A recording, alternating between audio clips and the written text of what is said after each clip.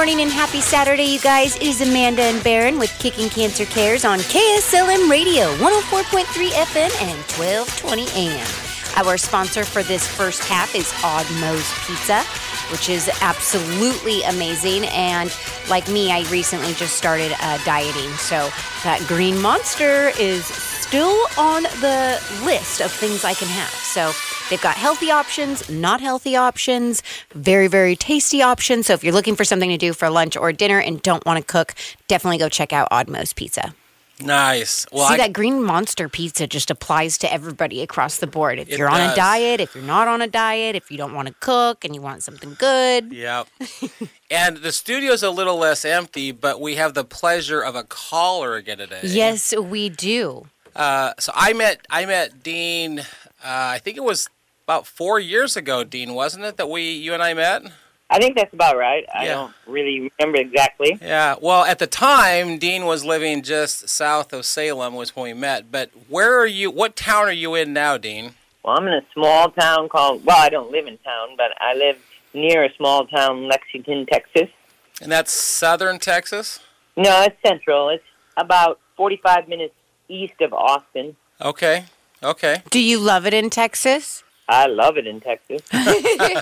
We can get even more into that when we talk about Dean, but I just want to make sure that we recognize the fact we have a caller. Yes, today. Absolutely. Thank you for joining us, Dean. Oh, happy to do so. Well, Dean, I think that you'll enjoy this recap. We always talk about last week's guest, and we had just an amazing guest in studio last week. We had Dave Wentz. See, this time I get to tell you who it was. Well, you kept wanting to meet Dave Wentz. I did, and it was such a pleasure to actually put a face to such an amazing hero that he is. I know he doesn't like to call himself a hero, but let me tell you what, he is a hero. Yeah, well, it's because you probably haven't heard this episode yet, Dean, but Dave Wentz is 70 now, and he was telling us an experience that happened a little over 50 years ago when he was going through POW training camp, and then he goes to Vietnam, and he gets shot down 3 different times, and he was just telling us this like it happened yesterday. Mm-hmm. It was... Oh, my.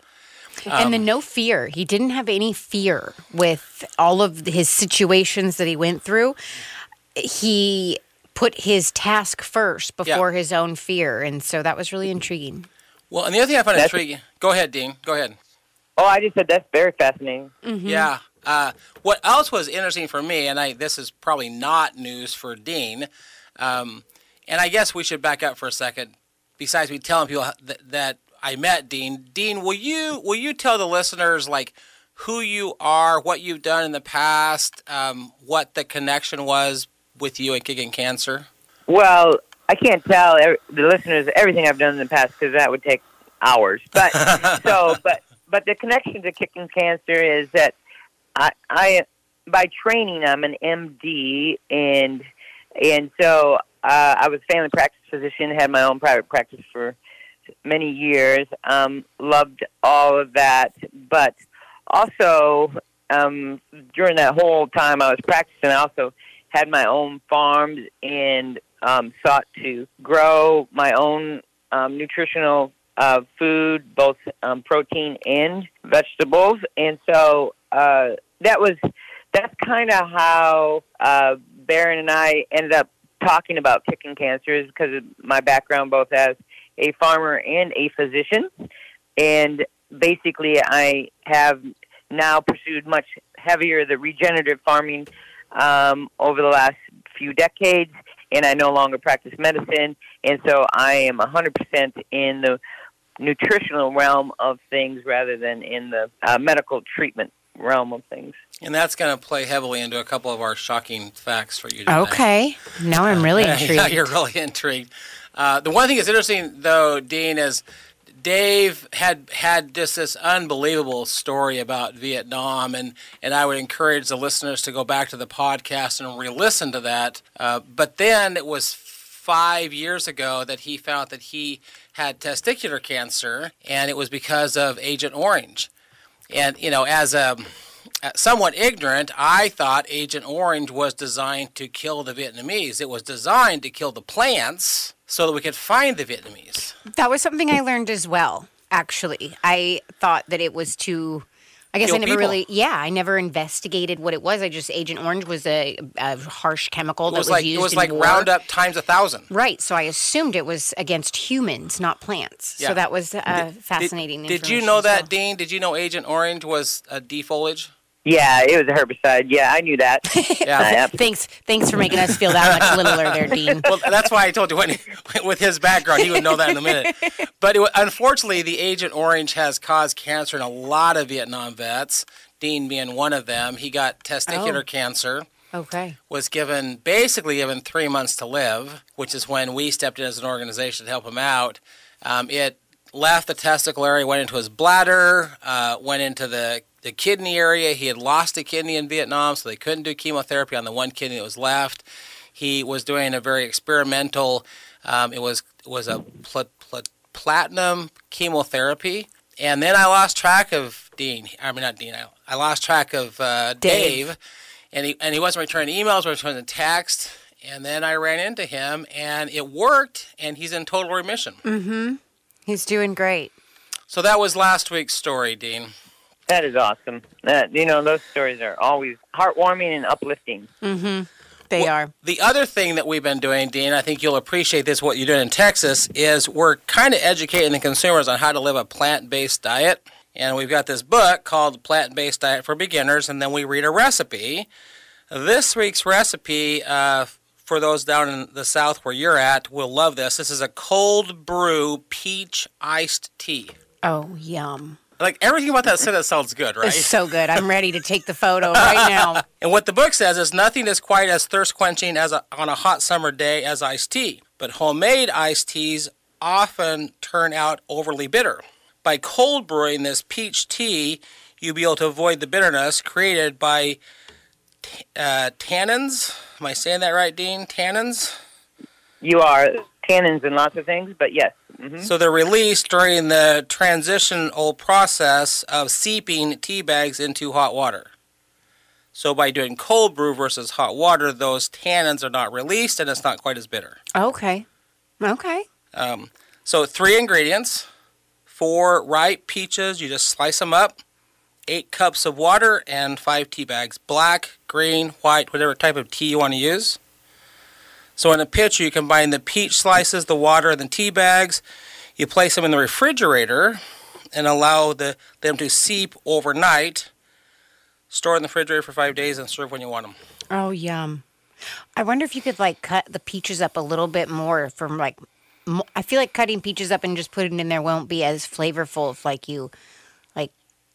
can we, blend it and make it a smoothie? I'm sure you can make it a smoothie. Well, and both from a medical, biological side, Dean, as well as from what you know about fruits and vegetables, why is this process with tea so much better? Cold brewing versus hot brewing? Mm-hmm. Yes. Oh, well, it's a lot of it is for the flavor, but there is some changes that occur when you hot brew something. And all of what happens, and it depends on what you are making tea from. So it really is dependent on that. There is some very healthy hot brewed teas also, but in this particular case, yeah, this cold brewed tea sounds absolutely nutritious and flavorful. So I would highly recommend it. I think I might try it. Yeah, I'm actually looking forward to making this myself. Me too. My husband will like it. He loves peaches. Well, one of the things we've been doing on the show, Dean, really since we started doing this show about 1.5 years ago, is I kind of stumbled across this, but I brought something in that really shocked Amanda. So we've been trying to bring in some shocking information. And this is a book called Killing Cancer, Not People.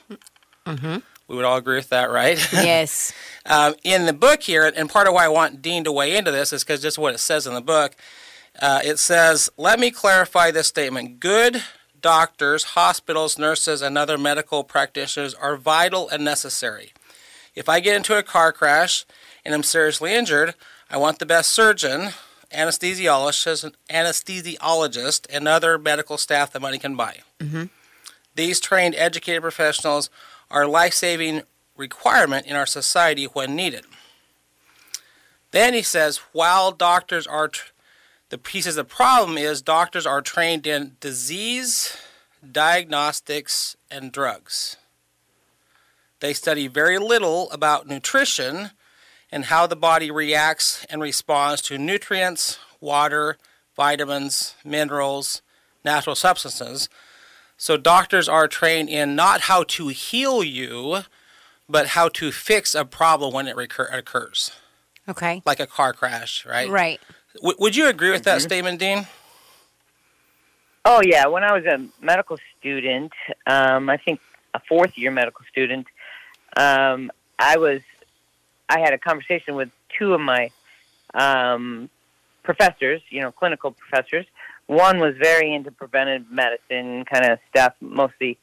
Well, he did a lot of treadmill testing, and the other physician was having a conversation, and they're both family practice doctors, and the conversation was one absolutely adamantly believed that physician's job was to let the patient do whatever they want and try to make their problems not be quite as bad with any kind of medicine or help they can do, and prevention was not part of what we should do. So it was a very eye-opening discussion for me, because growing up on a farm and it was all done organically and everything was done naturally, and we were never certified, but there was never one chemical on our property ever. And so I was just naturally drawn towards the preventive side of medicine. And so when I was standing there listening to this conversation, and it really opened my eyes, because the guy that was somewhat into the preventive side of medicine was really the minority opinion as I went through the rest of my medical training. But most physicians just felt like, it wasn't worth our time and education to help prevent diseases, but we just should treat them and let the patient do as they will. And we were just there to help them monitor the problems they created, monitor and treat the problems they created for themselves. I found that absolutely fascinating and not very encouraging. How old were you when you were going through medical school, Dean? Oh, I was pretty young. Let's see, I started, undergrad, I started at 17, so that 21, so I was 21 to 25 when I was in medical school. So. And I would guess that you went into medical school with a desire to help people, so that and being on a farm, when you're younger, that had to be a little discouraging for you to hear your teachers tell you that your job, once you got out with medical school, was not to prevent the problem. Well, I'm not very easily discouraged, and I'm not very easily swayed by other people's opinion. I always have my own, and so I was not discouraged. I was just more motivated to figure out how I was going to do what really interests me and really felt like was the right way, in the right direction to go in medicine. So we need more doctors like you. Not that I didn't have struggles to make that happen, because that's not how medicine is paid. I do had to pay my bills, but it is. So there was. We're paid to make diagnoses and hand out prescriptions. We're not really paid to help people prevent diseases in their lives. And I think that became discouraging for you at some point, didn't it? Well, yeah. I'm not really here to talk about the stuff that does discourage me about medicine, but yes, the paperwork and the direction of medicine really wasn't for my personality and my goals in life. Yeah. I guess you've got a question, Amanda. No. Nope. Okay. Well, the other part in this book, Dean, I thought was interesting, is he says, here's the problem. We trust our doctors and the pharmaceuticals to heal us when they really have no ability to do so. Contrary to popular belief and hope, drugs don't heal people, neither do doctors. Your very own body, in fact, has been endowed by the Creator. Now, this is not a religious book. This is just a statement the guy makes in the book, right? He says, your very own body has been endowed by the Creator with an amazing weapon. It's called the human immune system. Mm-hmm. And yet, he says, contrary to popular belief, drugs and doctors don't heal people. Yeah. Oh, I agree with that. It's interesting that the immune system is one, and even to this day, when we have all this amazing research and we know a ton, medical research is going on all the time, and sometimes it's misdirected by, the people who have the finances to direct it, but we don't know a ton about the immune system. I mean, there's immunologists, but, their concentration isn't necessary to deal with the immune part of our bodies that actually prevent illnesses. Lots of times, the immunologist is dealing with trying to help our body deal with allergens or things that cause a symptomatology on a frequent basis rather than things that we don't feel or see most of the time, because disease states that the immune system that is fighting all the time, they take decades or years at least to develop. And so in their asymptomatic, i.e. you don't know or have any sensation that they're occurring. So it's the immune system is fascinating, and people hear words like, antioxidants and all that stuff. And all that plays a part in the immune system in things that you can do. And I mean, there's so much,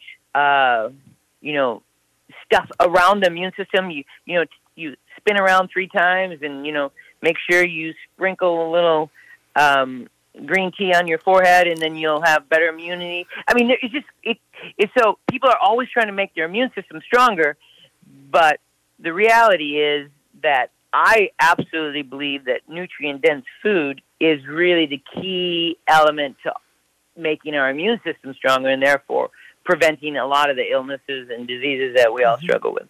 Yeah, I would very much agree with that. And you are not in studio, but Amanda is vigorously shaking her head in agreement with you, Dean. Yeah, we got to feed it. Yeah.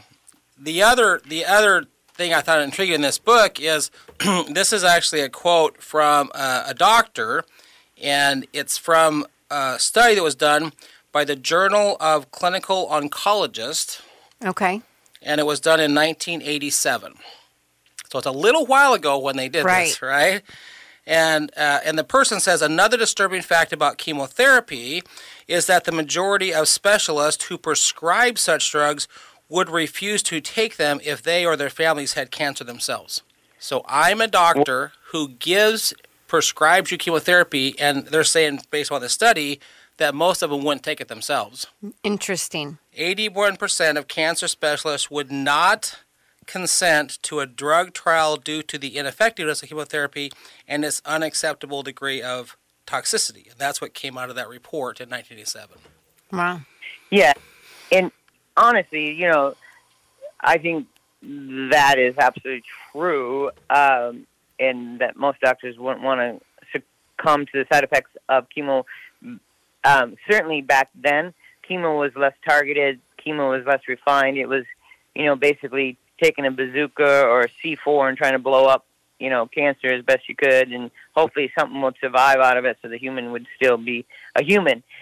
So, obviously technology has advanced since then, and it would be interesting to see what the oncologists surveyed now, if the percentage would be significantly lower. And I'm sure it depends on the cancer treatment. The problem with talking about cancer in one big lump sum is that, gosh, cancer is so different from one another. It's like saying, you have a virus or you have an illness. Well, yeah, but there's so many different variations of cancer and treatments, and people are getting much more specific in their treatment protocols. Not that I advocate any of that, but I don't disregard the fact that people can be helped too.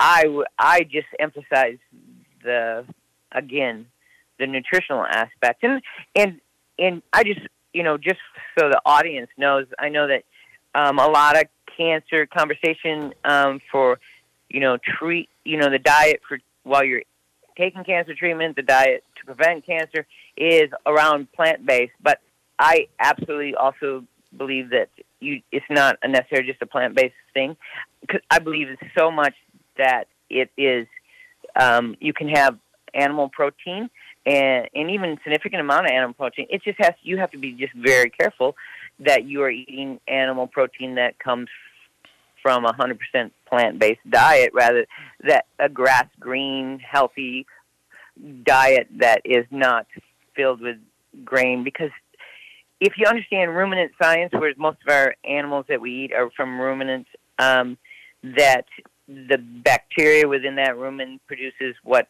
nutrients go into the meat or milk, etc., that is given or to their offspring or given to us. So the whole fact of nutrition becomes, when people try to make it so easy and simple, just eat more oranges. Gosh, I'd rather eat free-range eggs all day, every day, than oranges sprayed with chemicals and then eating them. And so it's just because I believe that free-range eggs probably has a lot more antioxidants, phytoproteins, all kinds of other health benefits from it than an orange that's raised in a chemical depleted, a mineral depleted soil that hasn't had any, organic matter placed on it in decades. I would just say, I'd rather have that free range egg any day. So, anyways, those are. And I remember the day I met you, Dean, and Amanda. He was south of, kind of where the Enchanted Forest is, south of Salem, and just an absolutely beautiful piece of property out there. And it was the first day I met Dean, and so he knew kind of who I was and what we were trying to do. And he says, "I just want to clarify: are you advocating to be vegans?" And I said, "No, we're talking about phytonutrients from plants, but not vegan." He says, "Oh, good, because," and correct me if I'm wrong here, Dean, but he basically said that if you're going to eat meat, eat meat that eats plants. Mm-hmm. Make sure that the meat you're getting is from the plants, because what you eat is what you know. And so I remember, Dean, you told me that, go out there and get those free-range chickens. Make sure they're out wandering the field, that they got some good food coming to them too. Yeah. Well, it gets, for me, because I'm a scientist and I nerd out on all the stuff. It even goes deeper than that, and that is meant to be a pun plus also the truth, is that it is really in the soil. You can eat organic stuff, you can eat free range, but if they're running around, free range chickens are running around on a herbicide, chemically fertilized pasture, I don't really want to eat those eggs either, because that depletes all the microorganisms that live in the soil. Really, our health is so tied in with the health of our soil. But when we end up talking about nutrition, and we give nutrition recommendations, and we give dietary recommendations, we don't ever tell patients or clients or whoever that make sure that all the food you eat comes from the healthiest soil you can possibly have. And because most people have no clue how to even go about doing that, or how to even obtain that, or how to, a consumer selected process in making that happen. Because that's why when people do research on, hey, this diet prevents colon cancer, this diet helps reduce, breast cancer, but there's other studies that showed no conclusion. It's just because you choose, again, apples test, who knows, every place that did the study chose apples from a different soil, that some maybe were healthy, some was not healthy. There's a study that was done that just really, I love to share, that just because and it just emphasized how important it is that you know where your food is coming from. And there was a study that was done that there was some apples that were stored from this farm from decades ago, and I read this about 10 years ago, and so the decade is vague in my mind, but I think in the 60s. And then that it was pretty naturally run, and then that study was done like 40 years later, and they took frozen apples from 60s and tested the nutrient density of the ones that were just harvested that year, and there was 30 to 40% less nutrients in the current apple from the same orchard, okay? And so it's just, to me, the complexity of what we talk about, people try to simplify it so much by saying, just eat more this, or just eat more. And I say, maybe. It depends on where you got that, or, if you eat this, you're going to get cancer. Well, maybe. It depends on where you get that. I really still believe I've done nutrition talks where I hold up 2 steaks that look pretty the same, and I said, you see any difference in these? And they say no, and I said, well, this one will kill you, and this one will save your life. And people just kind of, what? I like to start out conversations like that because. Well, let's hold that thought, Dean. Hold that thought. We're running close on time. Yep, we're going to take a quick break. Again, a huge shout out to our sponsor for this half, which is Odd Mo's Pizza. Make sure you guys go down there for lunch or dinner today and show them some love and support. And we'll be right back after these messages.